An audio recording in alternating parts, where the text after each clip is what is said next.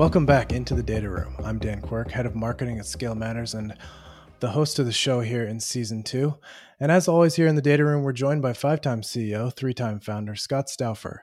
He is currently founder and CEO of Scale Matters, and he's here to answer one big question that will help B2B CEOs, CROs, and revenue leaders build a more effective go-to-market engine far earlier in the life of their businesses. So in this episode, we are going to dive into the 3 options that you have for building your revenue operations function, and also how to choose the right approach for your company. So I want to bring in Scott. Scott, you've got a unique perspective on this because as a CEO, you've run businesses without RevOps, with RevOps. You've had in-house RevOps teams. You've hired people externally. In addition to that, you've also, in the last few years, been deeply engaged with you've gone deep probably with 300 or 400 different CEOs or CROs or RevOps people who are building RevOps function in all different ways.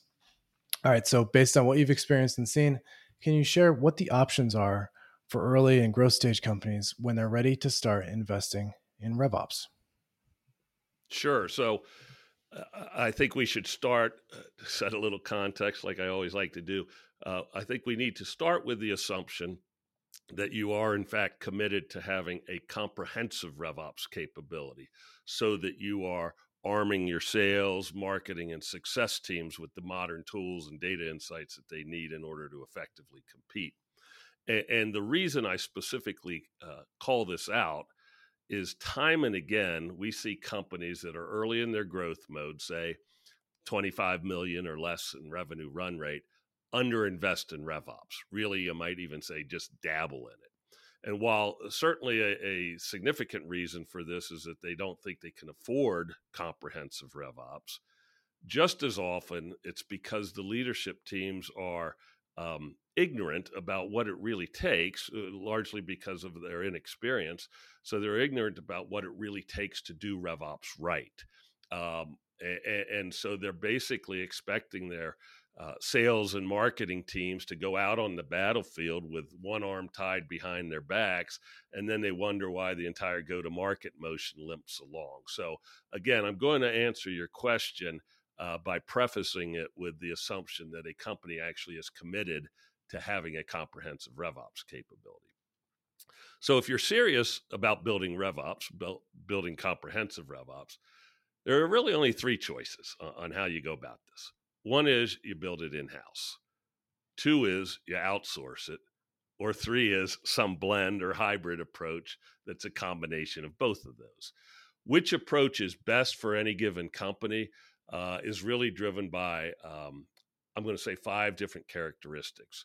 One is kind of current and near-term scale of the business. 2 is your funding. 3 is your in-house managerial or management capacity. 4 is the uniqueness of your go-to-market motion. And lastly is urgency. So let's start with scale considerations. So we've previously said on other episodes that you need 5 different skill sets: tech architect, tech admin, enablement training person, data ops person, and business analyst. You might be able to find these 5 skill sets across maybe 4 people, and if you're really lucky, even 3 people.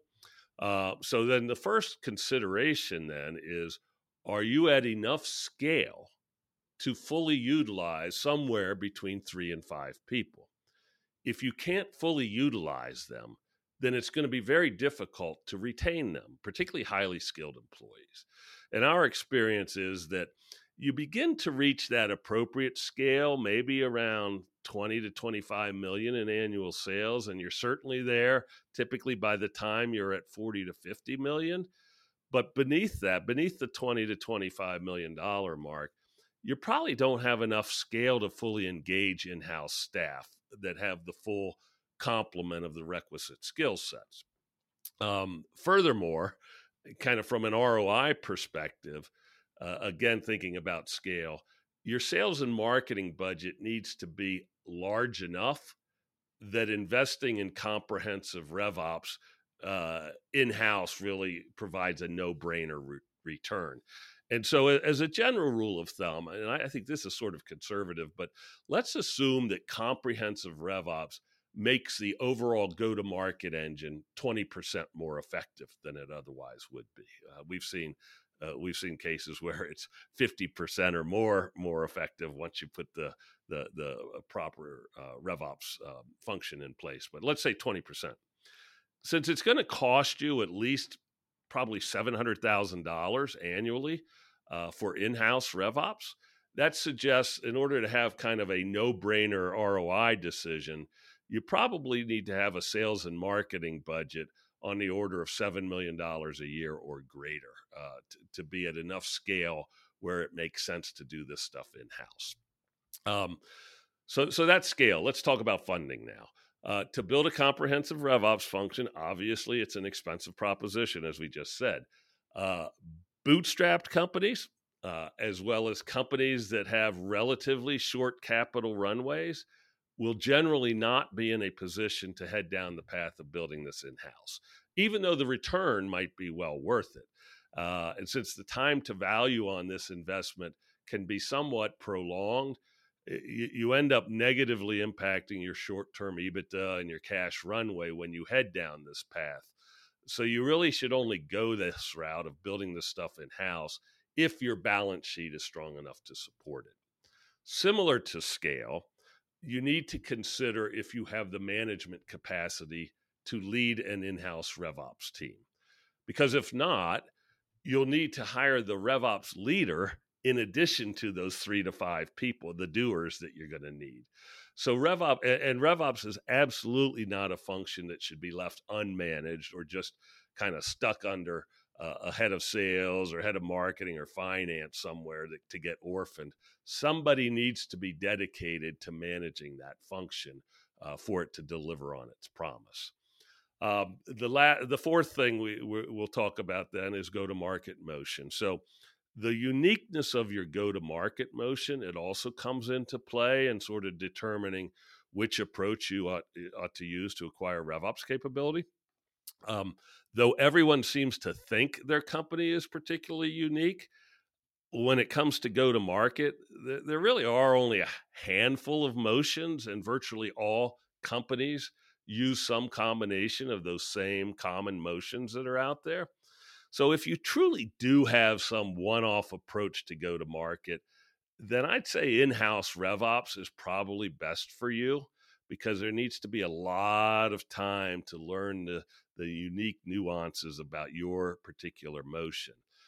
But if you're like 90% of the companies out there that employ some variation of the common go-to-market themes, then outsourced RevOps is a very viable and potentially preferable option for you.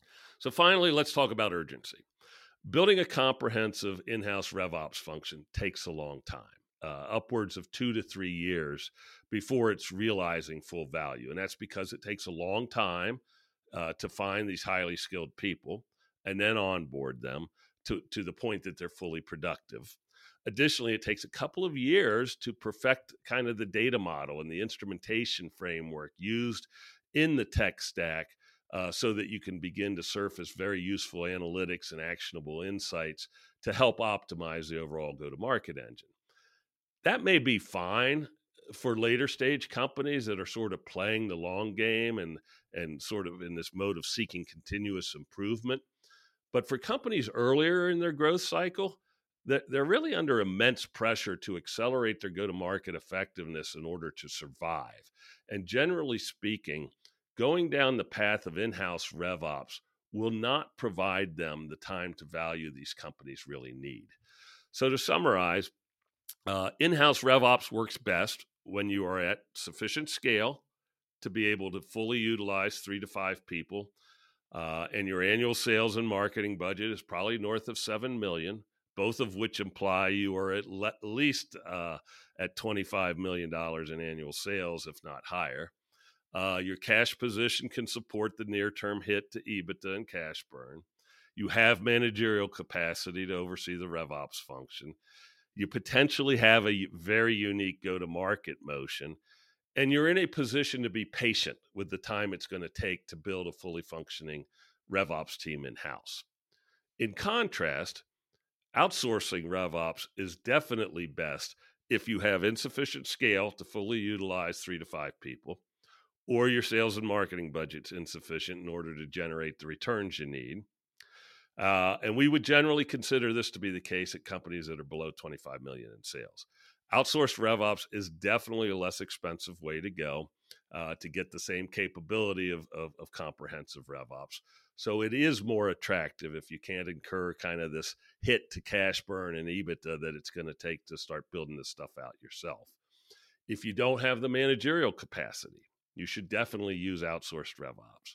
And perhaps most importantly, if time is of the essence and the pressure is on to improve your go-to-market effectiveness sooner rather than later, then outsourced RevOps will almost always provide the fastest time to value, particularly for companies that have fairly common go-to-market motions. The last approach, of course, is hybrid approach. And we see this most commonly at companies that are maybe between $8 and $20 million in annual sales. And typically the way they do this, and we've seen it work very well actually, is they will actually hire a RevOps leader in-house in order to drive the overall strategy. But then that person will largely rely on outsourced providers to help them to oversee the day-to-day operation of the tech and data infrastructure for them. So that's kind of the rules of thumb, if you will. You can go any of the approaches, in-house, outsource, hybrid, but it really depends on kind of scale, funding, your managerial capacity, your urgency, and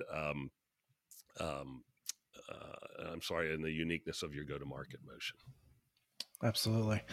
Thanks, Scott. That does it for this episode of The Data Room. If you're interested in learning more about how to make revenue operations a go-to-market advantage for your business, go to ScaleMatters.com and request a RevOps strategy call. We'll discuss the 3 or 4 deployment options you have for building a RevOps function, and then we'll help you choose the right approach for your company. Until next time, thanks for joining us here in The Data Room.